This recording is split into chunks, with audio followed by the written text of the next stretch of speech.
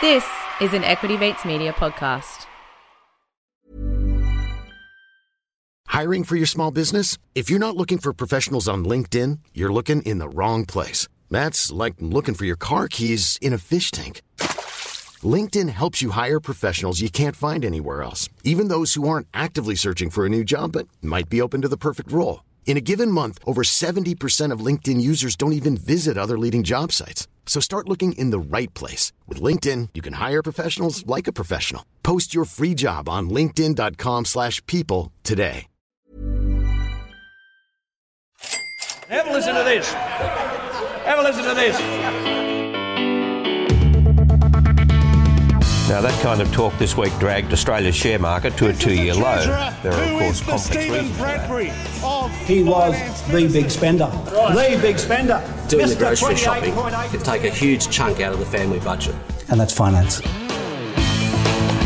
Hello and welcome to Comedian versus Economist. We demystify the world of money and help you get a handle on the bigger picture. My name's Adam and we're joined as always by my little older brother and real-life economist, Thomas. Hi, Thomas. Yeah, g'day, Adam. How are you going?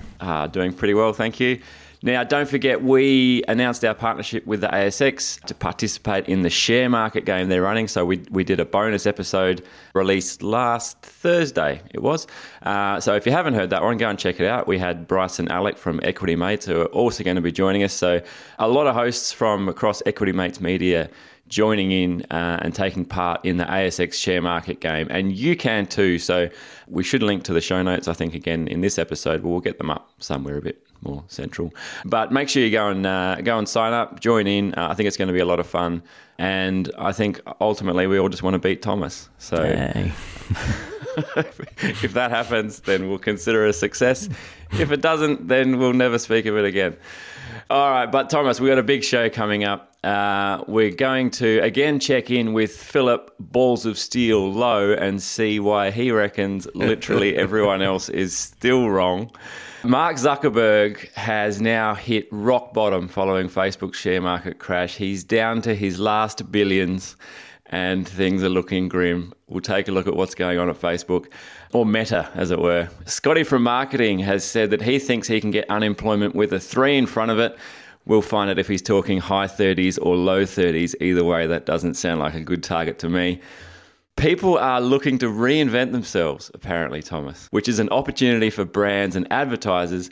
My best friend at school wanted to be a tree when he grew up. So I wonder if that's it. Maybe more good news for Wesfarmers fertiliser business, I suppose, with people wanting to become trees post-COVID. But first, Thomas, we all remember the subprime crisis. Well, it's been reimagined and updated for 2022, and this subprime crisis will be using blockchain technology, I'm told. Thomas, is Bitcoin the new subprime crisis? Yeah, there's a bit of chatter in the press this week saying that is Bitcoin the next subprime? Yeah, Bitcoin's been a bit of a crash lately. It's down below 33,000 USD now. It's half of what it was trading at in November. Pretty much cryptos across the board bleeding red. There's more than $1 trillion has been lost in this crash so far. Wow. So a substantial amount of money. Okay. And so before we get too into it, so when we say subprime, what do we mean? It's not Optimus Prime's underachieving little brother. Transforms into a taxi.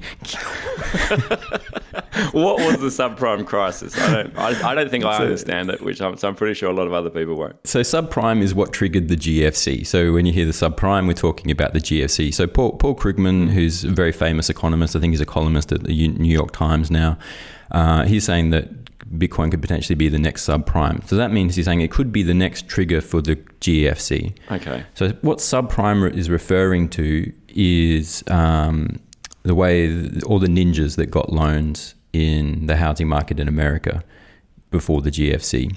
All the ninjas? So no income, no jobs, no assets. Right. So the idea is that lending got super loose prior to the GFC, and a whole bunch of people who probably shouldn't have got large mortgages got large mortgages. And then when inevitably, as they were always going to, they couldn't repay them, then that started the crash that triggered the GFC. Sort of the thing that happened is that those ninja loans were then bundled into residential mortgage-backed securities and then on-sold onto other financial institutions. And that's sort of how the contagion spread through the financial system. And Lehman Brothers, the bank that collapsed, they were particularly exposed to residential mortgage-backed securities. And so those subprime borrowers, that's what they say triggered the GFC, is when those subprime borrowers went bad, that's when the GFC happened. Okay, so they're subprime. We're effectively talking about the borrowers in that case. So people are borrowing money. That's already a bit of a difference, isn't it, from Bitcoin? Or are we talking about that there's been a lot of people borrowing money to buy crypto? The point that Paul Krugman makes is that the crypto bear market's going to disproportionately affect the more vulnerable people in society. That's his words. And so he's pointing to the stat that 55% of crypto investors do not have a college degree. Yeah, and then I think it is a bit of a stretch because I don't think typically people aren't leveraging into crypto. I do know a guy who mortgaged his house and put it into crypto, but I don't know that it's that common. Or common enough to sort of trigger like the kind of financial contagion that triggered the GFC. Nothing against people without college degrees either. I haven't got one of those and managed to navigate crypto. But now I'm thinking I should move them all into NFTs because I can see what's happening in the crypto space. I don't want to be left holding the tokens. I'm moving it into artworks and NFT JPEGs stacks. It's been an interesting time for cryptos in a sense because it's clear now that they're a risk asset in the sense that they've crashed with the share market. Once the sort of narrative shifted and we're talking about tighter money, that's triggered a sell-off in cryptos. So that the idea that crypto is a safe haven, that now seems to, like, it's very hard to argue that you lose, 50% in volatile times. That's not what a safe haven asset should do. It's not functioning as a functional currency because, as far as I'm aware, very few transactions are actually being transacted in Bitcoin. It's still largely speculative trading. And so it's a bit like, well, this is kind of proof, isn't it, that it's largely a speculative asset. And people say, well, look beyond it, mass adoption's coming and all of that. But it's like, yeah, but right here and now, it's clearly a speculative asset. Well, El Salvador did adopt it as legal tender. And if I'm not mistaken, the IMF came out, the International Monetary Fund, and said, we think maybe you should narrow the scope, is what they said. You should narrow the scope of, and basically saying, don't make it legal tender anymore. Like, that's not narrowing the scope. That's just stop using it, Because when we say narrow the scope, we're really saying we don't think you should use it for anything anymore ever. I think, weren't they trying to issue bonds backed by Bitcoin? I don't know. Yeah, I mean, but think about what's happened in El Salvador now. Like, they were encouraging people to be legal tender. It's now fallen 50% in value. Yeah, a bit ouch. A bit ouch, yes. Your comprehensive economist analysis of it. It's a bit ouch for people in El Salvador. So, well, you've been a long-term crypto bear, so this is good news for you, I guess. A bit of a vindication.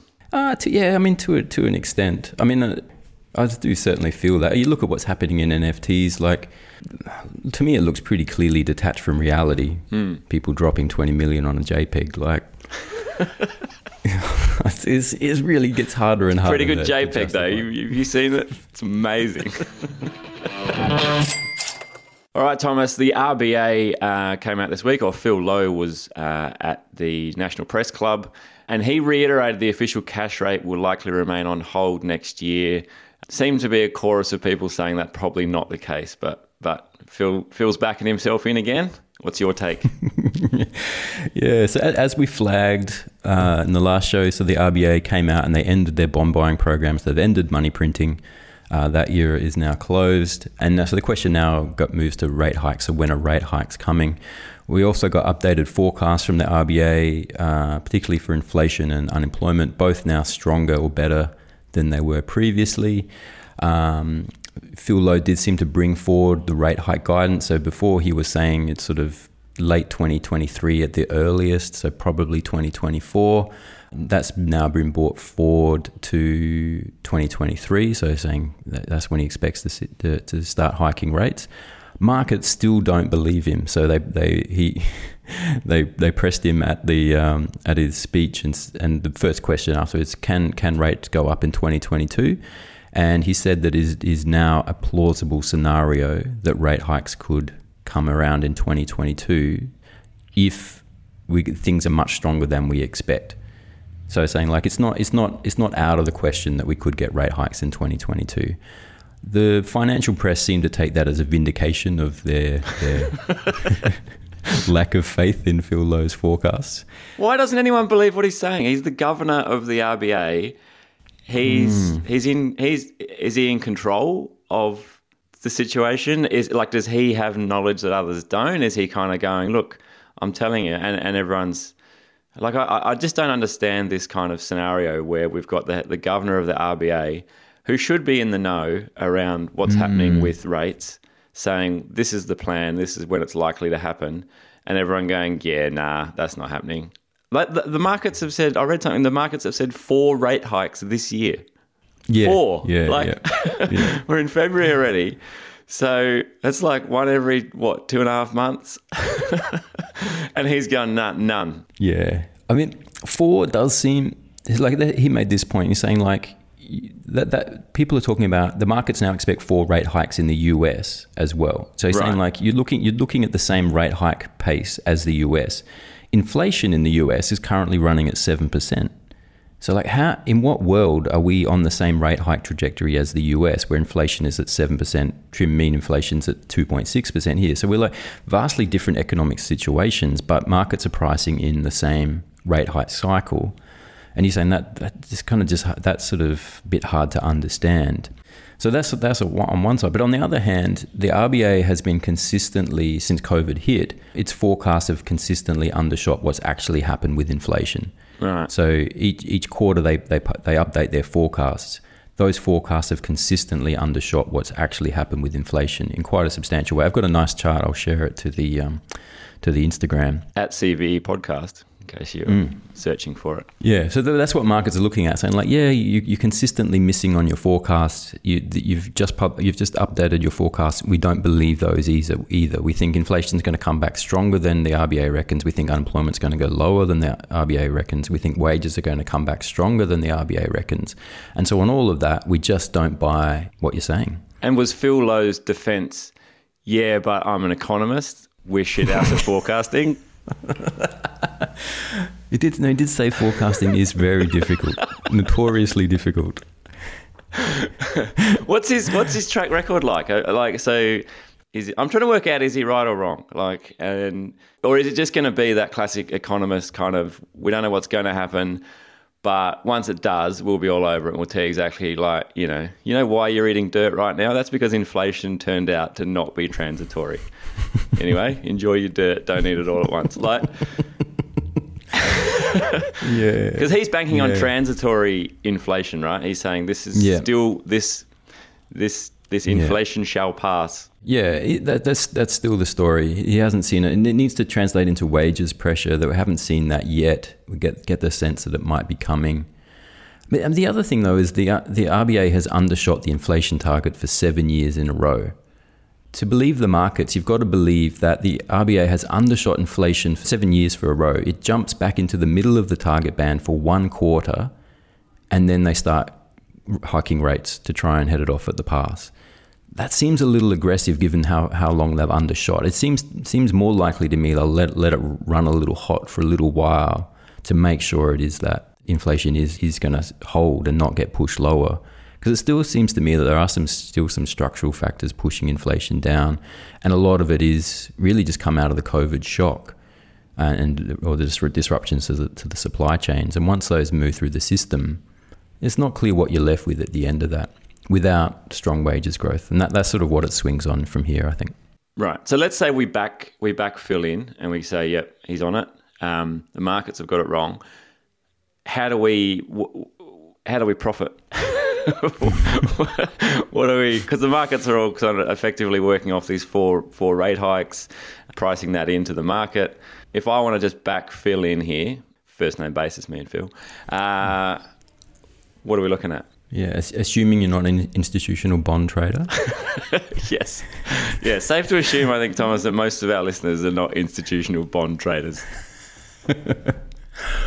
What would it mean? It would mean that rates stay lower for longer. We open up more of a wedge between US inflation, assuming that the outlook for the US rate hike cycle is correct. That opens up a wedge between US rates and Aussie rates. That puts downward pressure on the Aussie dollar because US dollars earn more than Aussie dollars in that scenario. So that pushes the Aussie dollar down. That's typically good for your exporters, miners, because a lot of their revenue swings on currency movement. So a lower Aussie dollar is good for your miners, good for your agricultural exporters potentially. Not so good for your domestic producers that are reliant on overseas goods because they become more expensive. So if you got like your tech manufacturers or something relying on chips from China, their costs go up. So maybe there's some plays there. All right, some typically vague advice there from Thomas. Getting none of the rest of us any closer to profit. Thanks, Thomas. All right, Thomas. Scott Morrison come out and he said that an unemployment target of 3% or something in the threes is achievable. Is that right? Is that possible? Yeah, that's what he said. I believe we can now achieve an unemployment rate with a 3 in front of it this year. Our goal is to achieve this in the second half of 2022. We have not seen this in Australia for almost half a century. This is a once-in-a-lifetime opportunity. So he's come out and set himself a high bar, saying it's going to be a 3. This is going to be after the election. He's going to deliver this, by the way. Right. Going to put a 3 in front of it. Vote 1, ScoMo. Yeah, I mean, it's sort of interesting given that the unemployment rate's sort of heading that way anyway. And right now, we could get a 3 in front of it any day now or any month now. So it's like it sounds great to have a 3 in front of it, and it is a good outcome. But it's also a little bit cheap to say that the government's going to be we're going to deliver this, because it's not so much what you're going to do in the next few months that's going to create that. Right. It's more of a this thing's happening whether we like it or not. Whoever wins could like Labor might just come out and go, we'll deliver that too. And the Greens, we can deliver that. Everyone's like, yep. What's your unemployment policies? 3-ish. Yeah, we're all good. We're all on board with that. All right. So what's driving it then? Why is it heading that way? Well, this is what's really interesting, and there was a bit of a conversation that followed this. So Sally McManus, who's the head of the ACTU, she came out and tweeted afterwards saying the reason why unemployment rates are low is because the borders are closed. It has nothing to do with the Morrison government's economic management. As soon as the election is over, they will rush to return to huge levels of wage theft and exploitation of visa workers. Right. And so she's sort of making the point that it's really a border story, and that it's about closed borders. That sort of reduced the size of the labour pool, which means that there's just more jobs given for the same number of people or for a smaller number of people, and then that's what's pushed down the unemployment rate. Okay, and is she right? Is it because of the closed borders? Yeah, it's kind of interesting. So the people picked up on her statement, and there's a bit of a pile on. So the Grattan Institute's Henry Sherrill, Callum Pickering from Indeed, Jason Murphy, they all said, it's not true. It's not, borders have nothing to do with it. But then Stephen Koukoulas, the kook, he came out and he agreed with her, said it's right. And you kind of look at the numbers and it feels like mathematically it must be true. So you look at total employment. Total employment is only fractionally higher than where it was pre-COVID, and well below the trend where you would have expected it to be if COVID hadn't happened. So the unemployment rate is not lower because we've gone out and created a lot more jobs. We've created less jobs than you would have expected if COVID hadn't happened. It's also the case that unemployment is not lower, the unemployment rate is not lower because people have left the labour force. This is something else that can drive the unemployment rate lower. So in employment to population ratio, that's as high as it's ever been. People are pumped, people are psyched, they're in the labour market, they're participating. And so it must follow that kind of mathematically that the only reason the unemployment rate's lower is because the total number of people in the labour force has gone down, and that's what's pushed the unemployment rate down. So it does seem to be true to my reading. Well, okay. So that stacks up number-wise. What also was interesting there when you said there's more people in the labour force than ever? doesn't support the whole myth around the Great Resignation, or the thought process around that all these people are quitting their jobs post-COVID and going to live in the jungle or whatever, get back to their roots. That's right. No, the Great Resignation doesn't seem to have played out. The ABS payrolls data, they track this and follow what happens to people. And there hasn't been people leaving the workforce, retiring. That doesn't seem to have been a thing. Turns out we all still need money to live. Yeah. COVID or no COVID, still need some income. Groundbreaking stuff. All right, why don't we pause there? We'll get a quick word from our sponsor for this week and be back with more Comedian versus Economist right after this. Hiring for your small business? If you're not looking for professionals on LinkedIn, you're looking in the wrong place. That's like looking for your car keys in a fish tank. LinkedIn helps you hire professionals you can't find anywhere else, even those who aren't actively searching for a new job but might be open to the perfect role. In a given month, over 70% of LinkedIn users don't even visit other leading job sites. So start looking in the right place. With LinkedIn, you can hire professionals like a professional. Post your free job on linkedin.com/people today. This is Paige, the co-host of Giggly Squad, and I want to tell you about a company that I've been loving, Olive & June. Olive & June gives you everything that you need for a salon-quality manicure in one box. And if you break it down, it really comes out to $2 a manicure, which is absolutely insane. It's also so easy to get salon-worthy nails at home with Olive & June. The difference between how your nails used to look when you did them yourself and now with the Mani system is a complete game changer. The best thing about Olive & June, too, is it's a quick dry. Dries in about 1 minute, lasts for 5 days, and full coverage in up to 1 to 2 coats. Visit oliveandjune.com/perfectmani20 for 20% off your first system. That's oliveandjune.com/perfectmani20 for 20% off your first system.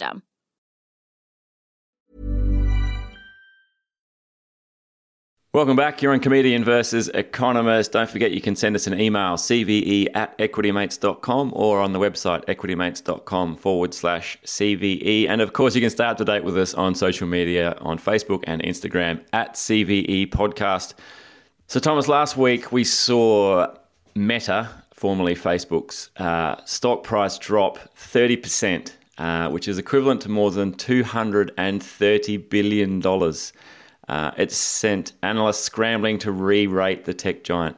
Now, what's going on there? What can we learn from this at the big picture level? So, I mean, if you want to listen more about what's happening in Facebook and what's driven the market drop, then of course Equity Mates are all over it. But I'm curious to know, Thomas, how does this translate into a bigger picture understanding?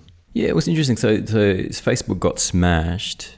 Yeah, like you're saying, $230 billion, which interestingly, or the stat I love is that $230 billion is larger than the market cap of over 460 of the S&P 500.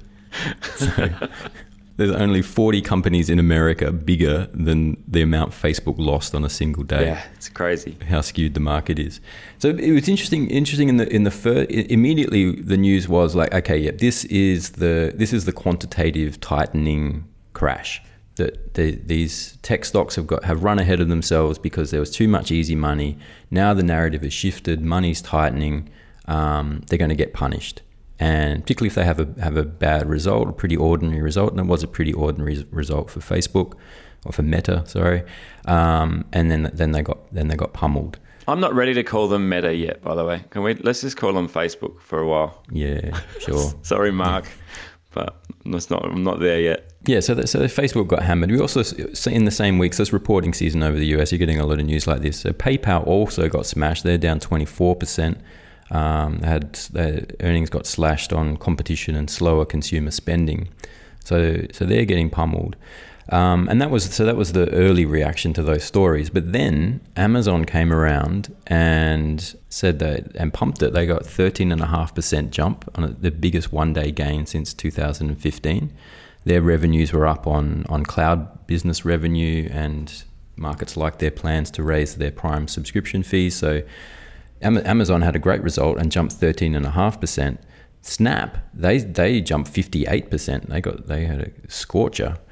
Yeah, so it's kind of, you're getting these mixed results, and I think it kind of speaks to how volatile the times are. And how while the quantitative tightening narrative is important and is in effect and is probably driving the downside results, that when companies do publish bad results, they get really punished for it. You still need to look through that and look to the company-specific results. And 13.5% for Amazon is already a monster. That's a huge result. So Amazon's a different business too, and I think is that a takeaway here as well, where we often, I think certainly the last 12, maybe 24 months, I've got very comfortable thinking of FANG as like it was almost one company. Like if I'm going to invest, I'm thinking I might invest in FANG, which is Facebook, Amazon, Netflix, Google, Microsoft's in there too. But I guess this is a stark reminder that Facebook is not the same as Amazon, is not the same as Google, is not the same as Netflix. They're all different companies, right? Yeah, that's right. I think this result really brings that home. There's just how different those companies are, like completely different products, completely different markets, completely different approaches. Yeah, I think it really brings that home. And the other interesting thing is one of the key things for Meta, or Facebook, that hammered their results was Apple's new privacy policy, which allowed users to block advertisements and stop Facebook tracking them. Yeah, and that hammered their earnings apparently. I think that's actually hammering a lot of people. I think Peloton got caught up in it as well. Peloton's the home fitness company. So, I mean, they've been struggling of late anyway, and I don't think it's solely attributed to Apple. But so Apple has this thing called App Tracking Transparency, which is a privacy feature within the latest versions of operating systems for iPhones, iPads. And essentially what it does is it gives the user or the person who's the owner of the phone the choice to tell an app not to track them. And when it says if you say don't track me, it means you're not giving that app access to things like your location data from your phone, to your health data from your phone, so your sleep cycles, your number of steps you're doing in the day. It doesn't have access to your browser history. It doesn't have access to other things beyond that are within your phone, within your mobile device, all the sensors and everything else that's in your device. It doesn't give that app, in this case, say Facebook, the Facebook app can now not see all of that data that it was up until, 12 months ago. It was able to get all of that and then sell all of that. So that's Facebook's model, right? They go, we're going to take all of this data and we're going to build a profile or a picture of each person, and we're going to sell that to advertisers. So once Apple came out and said, we're going to give people the choice, and people went, great. They've overwhelmingly adopted it. I saw a stat of 96% of iPhone users have now basically said every app that asks them whether they'd like to be tracked or not, they're choosing not to track. I saw another stat was a bit low. It was like 84, I think. A bit in the language, though. Like, who says, do you want to be tracked? It's like it makes you feel like you're a bear being tracked in the woods. It's funny. Like, there's different companies are trying to come up with different ways of phrasing it so that A, it's still truthful, but B, it sounds like it's a good thing. So Facebook initially came out with kind of a scare tactic, and they're like, help keep Facebook free of charge. Like, it's like, if you don't give us your data, then we can't keep giving you Facebook for free. And it sounds like everyone just kind of went, man, that's fine, I'll go use TikTok. So that didn't work. And then they're like, your data will be used to deliver better ads to you. Like, who cares? I don't know that anyone is like, the NBA took a similar angle. The NBA was like, your data will be used to deliver a better and more personalized ad experience. Who is thinking about their ad experience? Like, if I'm watching TV, that's totally unknown ads. I don't look at them any more or less. Well, at least I don't think I do. They're just ads. Like, I don't need to tailor my ad experience. So that's all they've got. That's the only way they can sell this privacy tracking thing, is you get better ads. The other thing I like about this story is that I've read that like analysts are now scrambling to like re-rate Facebook and the price, and they're all adjusting their target prices on the stock. And I just don't like, they're slashing their target price now by 30%. Like, if Facebook dropped 30%, now analysts are adjusting their target price down 30%. What are we paying these analysts for? So you had a price target of $100 a share. The company tanks 30%. Now you come out and go, I've got a new price target, $70. Like, you know what, analysts? Tell me your price target of $70 before the market tanks. That'd be useful. I thought it was interesting. So Charlie Bilello is an analyst. He's saying that Facebook is now trading at 17 times earnings. That's compared to the 23 times for the S&P 500. So the average earnings is about 23 times earnings for the S&P 500. So on that measure, Facebook is cheap. But he's saying like last year, like 2 months ago, people were willing to pay 30 times earnings for Facebook. Now no one wants to touch it at 17. So it seems like maybe it's been oversold. Bargain. Stock up. Load up. I'm all in. All right, Thomas, finally, apparently people are overwhelmingly looking to reinvent themselves following COVID. Create a new me, not just go back to the status quo. I got to be honest, this is the worst news I've heard this week. Didn't we already have enough kind of like self-righteous virtuoso kind of... Now we have to listen to all these people explain how they've reinvented themselves. Like, can't we just... What was wrong with the status quo? Be happy with yourself. Like, you don't have to reinvent yourself. And if you do, I don't want to hear about it. Just don't tell me about it. You don't want to hear from influencers. You need to get off Facebook. No, so there's some research from the Australian ad agency Leo Burnett, and they're trying to understand how people are looking at post-COVID and how they're going to behave after that. And what they found is that 60% want to use the end of COVID as a moment to create something new, to go into a new thing, whereas only 25% want to go back to the way things were. And this is sort of interesting because like a lot of the political narrative is about getting back to normal, but saying like the normal wasn't really working for the overwhelming number of people in the Australian population, and they're looking for the end of COVID, to then deliver something new, to reinvent themselves and to change things up. And I think this is interesting. Like, it has a financial markets analogy here, because one of the things that really shocked me in the early days of COVID, when the stock market was down like 30%, Google searches for how to buy stocks were exploding. Like, it went through the roof. And so I think people, and you saw this a lot, that people in COVID and all the hecticness of it were a bit like, I've got to sort my financial situation out. I need to get things sorted. I need to get into the markets. I need to get active. This is the time. In this disruption, I don't want to just get back to normal. I want to use this to transform and sort out all these problems in my life, so I come out the other side stronger.